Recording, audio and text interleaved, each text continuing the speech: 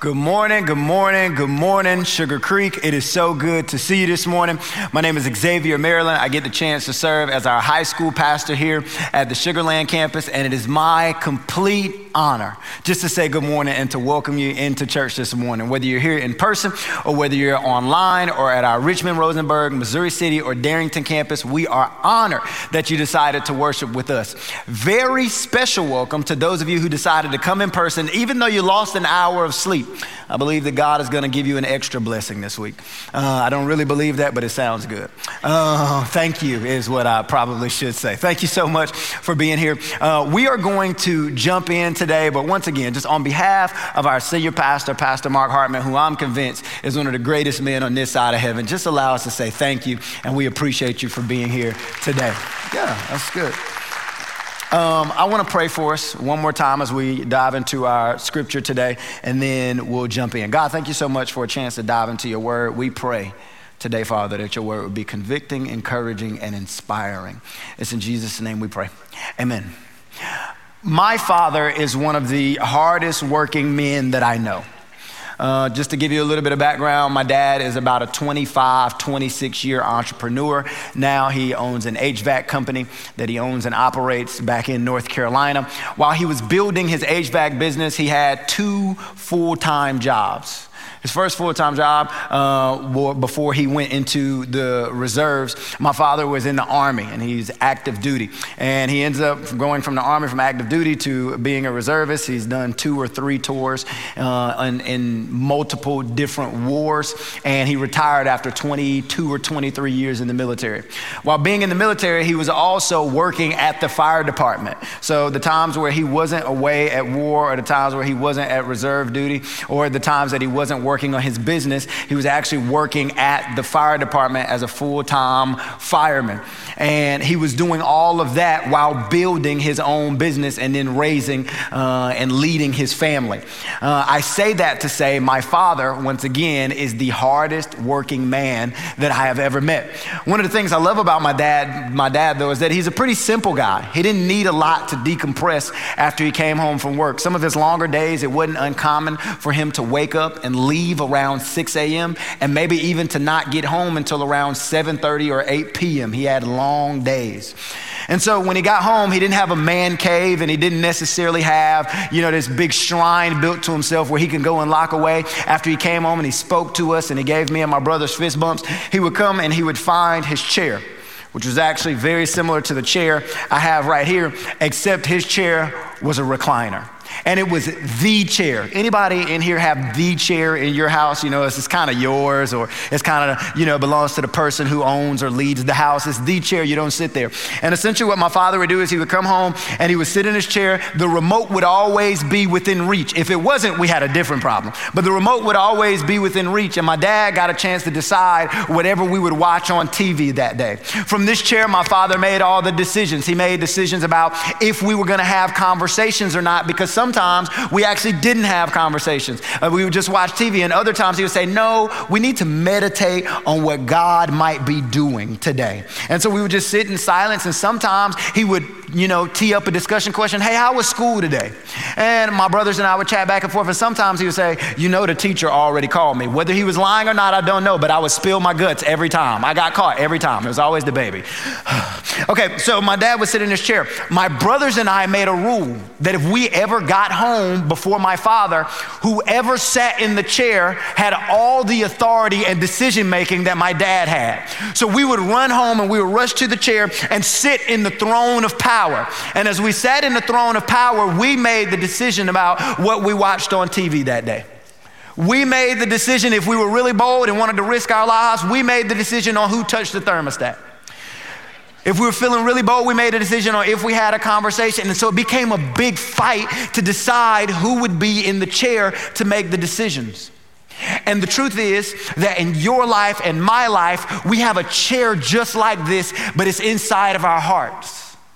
And I'm not talking about the organ that is responsible for pumping blood throughout your body. I'm talking about your heart, your soul, your emotions, your life's desires, the things that drive you, what leads you to make decisions. There is a chair just like this in your heart, and it belongs to God. Now, That's in a perfect world.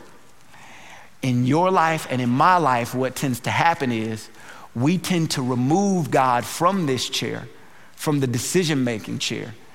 And sometimes we sit in the chair. Sometimes we put our children in the chair. Sometimes we put our finances in the chair. Sometimes we put our family in the chair. And what will begin to happen is we will start making decisions that are driven by all of those things. And when we make decisions driven by something other than our Creator, we end up driving our lives into a direction that we really don't want it to go. And so I want to submit for us today to consider what it would look like to have a consistent heart check, to make sure that I'm not moving my priorities around, to make sure that I'm not giving up decision making and being driven by something that I don't want to be led or driven by, and driven into a direction that I really don't want to be driven or led to. Because the scripture says, if you trust in the Lord with all your heart and lean not on your own understanding. Don't put yourself in the chair. Let God have his rightful seat. We're going to look at it today at a scripture in the book of 1 Samuel. Now, 1 Samuel is a story that outlines a guy named Samuel, who's actually a prophet for God. And Samuel was responsible for electing a king in the first part of his life, for electing a king for the children of Israel. Now, the children of Israel didn't need a king because God was their king, but they said, no, we want an actual king because we want to be like everybody else. They literally turned into toddlers. And so they're like, hey, we want a king. And so God says, okay, Samuel, I want you to go and find them a king. And they anoint this guy named Saul. Plot twist, Saul, not the best king. As a matter of fact, Saul made a lot of bad decisions, and God actually removed his blessing from Saul. We jump in right after one of those bad decisions in 1 Samuel chapter 13, verse number 13. 1 Samuel chapter 13, verse number 13. It says this, "How foolish," Samuel exclaimed. "You have not kept the command your Lord God gave you. Had you kept it, the Lord would have established your kingdom over Israel forever. But now your kingdom must end. For the Lord has sought out a man after his own heart." Everybody say his own heart. "The Lord has already appointed him to be the leader of his people because you have not kept the Lord's command." God was looking for a man after his own heart, and he had found him, and he ends up being King David and Goliath, the one who killed him with a slingshot. You see, we know David wasn't perfect, but the truth is that David had made a habit of checking his heart and making sure his heart was aligned with that of God. And so you and I have to consistently do what David is, which is check our hearts and make sure we aren't drifting towards letting somebody else sit in the chair. Because when I follow God's heart, I let God have the seat and the throne of my own heart. So here's the first point. You have to always be aware of who's in the chair. Always be aware of who is in the chair. We see a few chapters later in 1 Samuel chapter 15, we see Saul make another bad decision. He's coming out of a war that the Lord had just called him to fight, and a war that he had just won. And God gave him a very specific command in this war. He said, when you go in, I don't want you to spare any of the animals. Don't save any of the crops. Don't keep any of the gold. Don't spare any of the people. I don't want you to keep any of this for yourself. Go win the war for me and destroy everything. And we find out that Samuel gets a little, he gets a little prideful, and he starts making some bad decisions. And we're going to jump in and watch the decisions that he made in his life as a way to remind us of times that we might have a possible heart issue. Now, I know what you're saying here. Hey, I don't have a heart issue. That's Saul's issue. Saul is struggling with that. He was doomed from the start. He never had a good heart. But I want to read something to you that I think we miss about King Saul if you've read your Bible a couple of times, because everybody wants to paint Saul in this pretty bad light. But there's this one verse, if you read too fast, you'll miss it. In 1 Samuel chapter 10, verse number 9, you don't even have to turn there, I'll just read it to you. It says this: as Saul turned and started to lead, God gave him a new heart, and all Samuel's signs were fulfilled that day. And we see that Saul gets a new heart in chapter 10. But then we see God remove him from the throne in chapter 13 through 15. And so we know that there's this slow drift that happens to each one of us. And if we're not careful, you will find yourself starting out with a good heart, but slowly drifting towards a heart and character issue. I have to tell you and be honest, we're going to go to our first point. This is the most convicting sermon I've ever written. As a matter of fact, I was sitting at my desk one day, and you can ask my wife. I was sitting at my desk one day, and I said something, I was writing something, and it was so piercing to my own heart that I stopped. And I walked away from the desk, and I just cried, because it's very possible to feel like you love God and to have these deep, piercing heart issues that have slowly crept into your mind and into your heart over time. So what's the first one? What's the first one, Pastor Xavier? How do I know that I might have a sign of a possible heart issue? And that is that I become partial. Point number one is that I become partial. You and I know that we might have a heart issue when I become partial. 1 Samuel chapter 15, verse 9 says this: Saul and his men spared Agag's life and kept the best of the sheep and the goats, the cattle, the fat calves and the lambs, everything, in fact, that appealed to them. They destroyed only what was worthless or of poor quality. So you see Samuel here, or Saul here, knows exactly what the command of God said, but what does he do? He becomes partial to what God said, which means the things that I agree with, God, I'll follow, and the things that I don't agree with, God, you can keep that. And you and I are guilty of doing the same thing sometime, that we find ourselves reading scriptures that are very encouraging. We find ourselves reading scriptures about how the Lord wants to do something in our lives, or wants to fix our family, or wants to give us peace or give us joy. But sometimes we can be guilty of avoiding scriptures that speak directly to the sin issue that each and every one of us struggles with. That sometimes it's easier for me to talk about sin in general than it is to talk about my personal sin. That sometimes it's easier for me to talk about the problems in America, the problems in the local church, the problems in the political realm, and not address the glaring sin and heart issue that arises in me every single day. That sometimes it's easy to talk about my family not going to church and being far from God, but not address the anger issue that I've had for the last 5 years. That sometimes it's easy to read scripture and to condemn the person in my family who might struggle with homosexuality, but to let greed stay and hide in my heart forever. And that you and I are in danger of having this slow drift and heart issue. Why? Because just like King Saul, we become partial and we choose what we want to dig into, and we choose what we want to follow and obey, and we choose what we want to elevate and highlight as sin. And we have to be careful, because if we are not careful, we will slowly drift away. Here's the craziest thing about Saul's drift is that Saul actually, God sent Samuel to tell Saul he was removing him from his kingship, but he stayed king for 20 plus years. Which means it's possible for me to be living a life that looks very blessed, but my heart and God far separated. First sign that I might have a possible heart issue is that I become partial. I become partial.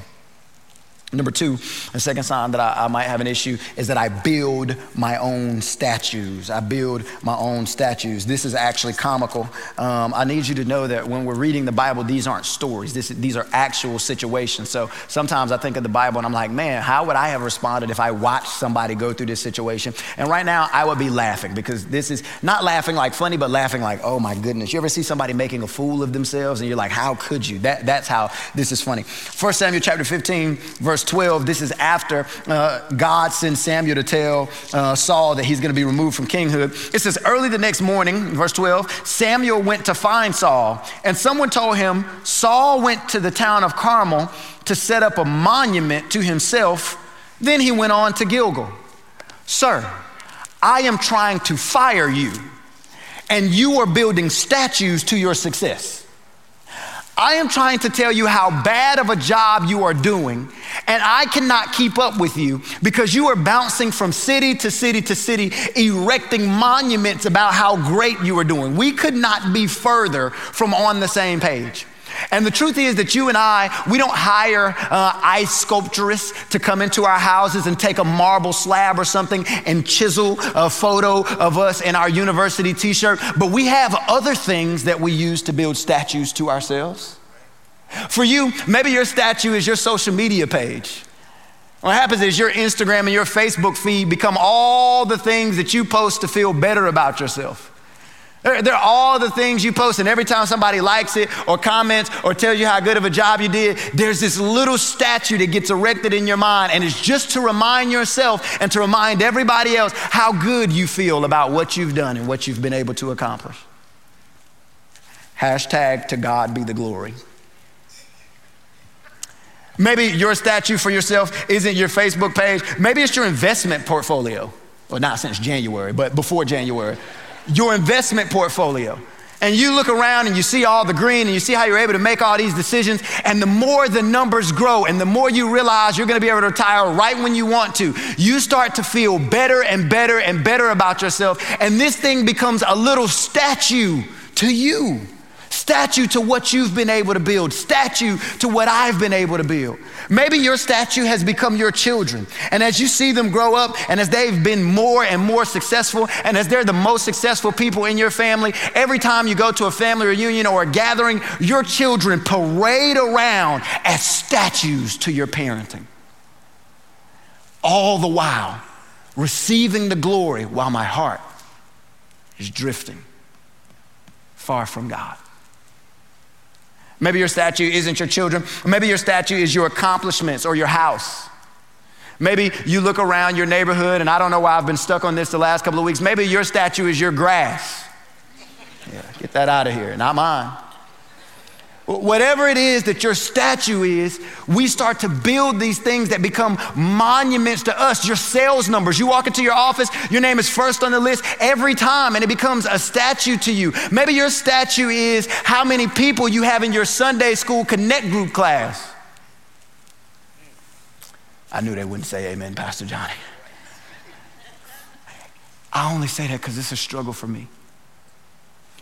Even as a pastor, it's really easy to look at ministry and use the things that you're supposed to be doing for God and to let them become statues, monuments of your own greatness.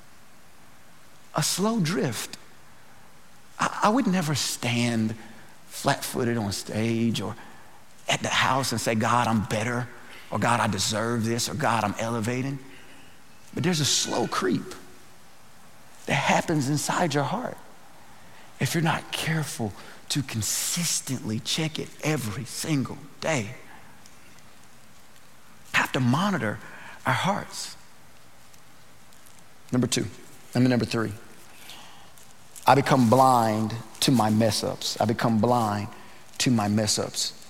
We're walking verse by verse here, if you hadn't noticed, and if you look in 1 Samuel chapter 13, after Samuel is looking for Saul to tell him, hey, you're fired on your day off after you just won this war, we see 1 Samuel chapter 13, or chapter 15, verse 13 says this. It says, when Samuel finally found Saul, Saul greeted him cheerfully.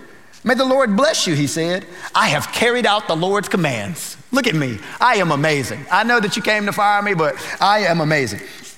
Then Samuel says, what is the bleating of sheep and goats and the lowing of cattle I hear? Samuel demanded. He's like, hey, if you followed God and did what he said, why do I hear animals that you were supposed to destroy and get rid of? And what happens is Saul is so drifted away that he ignores the sign of his own mess up, his own mistake, his own blatant sin and blatant disobedience towards God. And the truth is, plot twist, you and I do the same thing. That there are things in your life right now that are making noise, problems that have existed for a long time, and we are ignoring the signs of our own sin towards God. Ignoring the bleating sheep and cattle. And I become blind to my mess ups, blind to my mistakes. A relationship with a kid or a family member that you haven't had be well for some time. Blind. Maybe you've ignoring a sin that you've kept around for far too long, that you thought it would be done by the time you left college, and you thought that maybe after you got married you wouldn't struggle with this particular thing, or you thought that maybe I can just kind of glance when my spouse isn't looking, but it doesn't mean anything, and you've kept it around for so long it's become a normal part of your life, and we are ignoring the bleating sheep, ignoring blatant disobedience to God. The struggle is, the longer I'm willing to keep something around, the more normal it becomes in my life. The longer I'm willing to say, God is excusing this part of my life, the further my heart will drift away from God.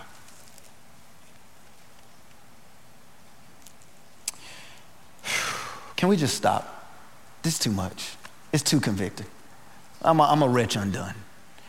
Okay, we'll keep going, since nobody wanted to stop. Number 4, I blame people for my problems. I blame people for my problems. Verse 15, look at what Saul does. After verse 14, when he says, look at all the goats and stuff I hear, Saul says, it's true, the army spared the best of the sheep, goats, and cattle. The army? Are you not the king? Do you not make the decisions? Did you not give the command? He did, is the answer. But he says, it's true, the army did it. They did mess up. They spared them all. But then he says, Saul admitted, but they are going to sacrifice them to the Lord your God. We have destroyed everything else. And Saul starts to blame the decision he made, the problem that he had, on somebody else. And we don't outwardly, blatantly, outright blame people for our problems because we're more mature than that. We're a little more dignified, especially at Richmond Rosenberg campus, because we bring a physical Bible. No, I'm joking. What happens is we get a little more dignified and we don't outright blame people, but let me tell you how it looks and shows up in our personal lives. I didn't want to curse or lash out, but you made me angry. I blame other people for the anger issue in my own heart. It might not be an anger issue for you. Maybe it might be, I didn't struggle with this thing, with this addiction, with this temptation until my kids and my job started doing this. This isn't me. This is a new thing that you drove me to. I blame other people for my problems.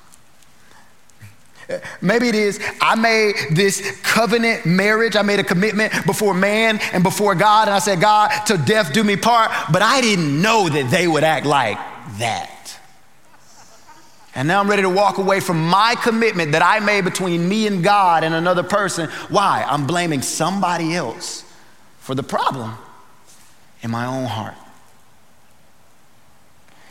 And if we're not careful, we will slowly drift further and further and further and further away from God.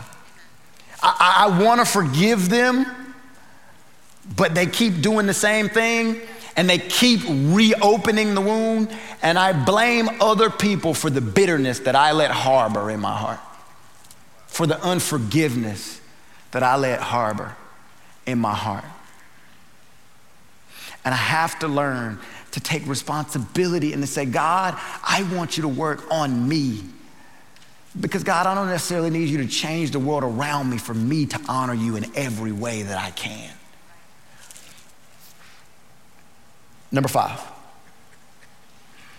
I believe that I know better than God. I know I may have a heart issue. I know that I've put somebody else in the chair. I know that I made all types of wrong decisions. When I believe that I know better than God. Chapter 15, verse number 19 and 20, it says this. It says, why haven't you obeyed the Lord? Why did you rush for plunder and do what was evil in the Lord's sight? And then verse 20, Saul starts arguing with the prophet. Says, but I did obey the Lord, sir. Okay. But I did obey the Lord, Saul insisted. I carried out the mission he gave me. I brought back King Agag, but I destroyed everyone else. And he says, essentially saying, God, I know you gave me a specific plan. I know you gave me a specific way, but God, maybe it is that you've made a little bit of a mistake. Maybe if you would have let me consult on the plan, we could have come up with a better plan that worked for all of us. Maybe had we sat down and came up with like an evaluation on how I would be graded as king, we wouldn't be in this situation. God, I'm just telling you, I accomplished the mission. I just did it my own little way. He wanted to serve God with his own agenda. And you and I do the same thing. We have these things that we know God has said, but what do? God, I love the plan you gave. I love that you want me to live this life. I love that you want me to be in heaven with you, but there's these few things that I think I should tweak. For example, God, I know you said there's a way that you've established covenant marriage, and that's that I'm supposed to be married before I have sex or move in together and do all of that stuff. And God, I agree with all that. I believe in the covenant. I believe the two shall become one. I believe in love, all of that stuff. But God, this one thing about not having sex till marriage, that thing, if you would have just talked to me about it first, we could have tweaked that a little bit. I think I know just a little bit better than you. Maybe that's not the one for you. Maybe it is, God, I know that I want to give and I know that I'm supposed to give and tithe, but God, rather than tithing off of my first fruits, I want to invest all of my stuff and then I want to tithe off the overflow. So if it does well, I'll tithe off of that. I know you said give it first, but there's this one thing that I think you could have tweaked a little bit, God, because you didn't understand compound interest. And we start making excuses for why we want to be blatantly disobedient to something that God said. And the truth is, God has never been about rules, but he always has a standard. And his love for you is proof of his standard. And he wants you and I to live in a way that honors him, not because he wants us to live a bad life, but because he loves us so much and wants us to live the life he designed for us. But sometimes we convince ourselves that we know a little bit more than God. God, I know you want me to serve, but I just have a lot going on in life right now, God. And if you would have known how busy I was going to be this year, you wouldn't even have thought about asking me to serve. God, I know you want my kids and my students connected in ministry so that they can be known and loved and all of that stuff. But God, if you knew how crazy their schedules were, you wouldn't even have asked them to be connected to church. I think I know a little bit better than you, God. And it sounds good when we're making small excuses, but when we call it for what it is, which is I think that I know better than the creator of the universe, it helps us to stand face to face with the fact that our hearts, they naturally drift. They naturally drift.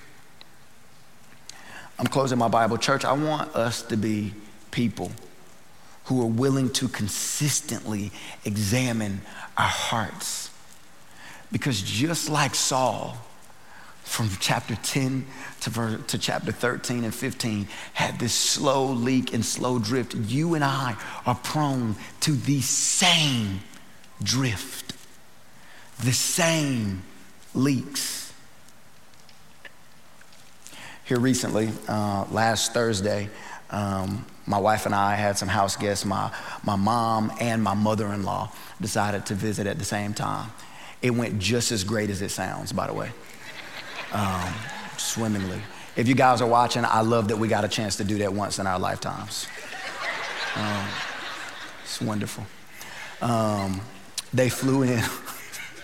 They flew in on a Thursday night around 11:35, and so all Thursday after we got off work, my wife and I were cleaning the house, and she said, hey, babe, we don't have to do the whole normal deep clean that we do. We could just do some light stuff. I said, okay, babe, just let me know what I need to do on my list. She said, okay, it'd be great if you could just clean those baseboards for me, and if you could go through and dust all the window sills, and dust the blinds too, so get the ladder out so that we can get up to the top and dust those. And then when we were moving in, we chipped the paint in a couple of places. If you could do all the touch-up paint, that would be great. And then make sure you use Windex in all the bathrooms and all the exterior windows.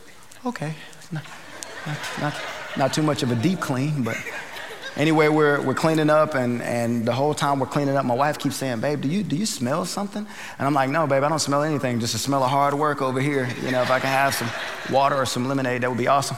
And so we're working, and we get there, it's late, and it's about time for me to leave, and my wife keeps saying, hey, do you smell something? I'm like, no, I'm good. And so we go, and I'm like, hey, I'm gonna light some candles in the room so it smells good when our parents get here. She's like, no, we'll just spray because you don't want the candles burning all night. I said, okay, good idea. We spray the rooms, and we leave, and I go off to the airport, 11 o'clock-ish. My wife, her words, not mine, she said, I went to lay down, but there was something just troubling me. I didn't know what it was. And even though our kitchen is far from our bedroom, she said, I lay down, and somehow in the stillness of the house, I heard a gas leak. And you and I know that type of stuff doesn't happen. You don't hear those types of things, so I believe it was the Lord. And she walks into the kitchen, and she notices that somehow throughout the course of the day, when we were cleaning, we turned the knob on the stove ever so slightly, and all day it had been leaking gas into our house. So finally, I called the fire department, and they come out, and as they're about to walk into, they're like, hey, we'll get it taken care of, it's just a gas leak. They are about to walk into our garage so they can go turn it off. And as he steps into the garage, he stops and he backs away, and he says, I can't go in that way. And they open the door, and they start to aerate the house, and they put on some gear so that they can go in and actually take care of it. And they step out of the house. I'm on my way back, and I am speeding. Lord, forgive me. I am speeding. I'm becoming partial. I am speeding on my way to the house trying to get back to my wife. And the fireman tells my wife, ma'am, had you gone to sleep, you would have died. And I wrestle with this thing as a husband. And I think about, what if this was a normal Thursday? Or what if we lit a candle? Or what if she had gone to sleep? We'd be having a very different conversation right now. And then I started to get convicted because I felt like the Lord was saying, hey, there's some things in your heart and in your life that have been leaking for a long time. And if you go to sleep on them, they will destroy some things in your life. And they will kill some things in your life. There's some sin that you might have in your heart, some bitterness that you might have been holding on to, some lust, some envy, some prejudice, some racism, some jealousy. There's something that you've been holding on to, and it's been ever so slightly leaking for so long. And if you go to sleep, it'll destroy your family. If you go to sleep, it'll destroy your finances. If you go to sleep, it'll destroy your marriage. If you go to sleep on it, and if you don't pay attention to it, it will destroy your relationship with God. Church, can we do the work this week of finding the leaks, of paying attention to the thing that maybe we've been ignoring for too long? The thing that started out so innocent and so in control. Can we pay attention to that this week and check our hearts? Let's pray. God, thank you for the fact that we're alive and breathing right now. Because the fact that we are breathing is proof that you still have a plan. It's proof that you've given us another chance. It's proof that you want us to get it right. It's proof that you have a mission for us. And because you love us, you have a standard. And our breathing, the breath in our bodies, is proof of your goodness, of your grace, and of your mercy, which is the only reason we get a chance to take this next breath. So God, thank you for loving us enough to give us chance after chance after chance after chance. Remind us this week, God, that you've given us chances to fix some leaks in our lives. And God, in the areas that we're struggling, I pray that you would gently, and I do mean gently, Father, nudge us in the direction that we need to go. God, in the moments that we're being hard-headed, I pray, God, that you don't have to break us in order to get us where you need us to go. Help us to heed your voice and to heed your word, and to not end up like King Saul, slowly drifting away. It's in Jesus' name we pray. Everybody together say it. Amen. Amen. Come on, can we?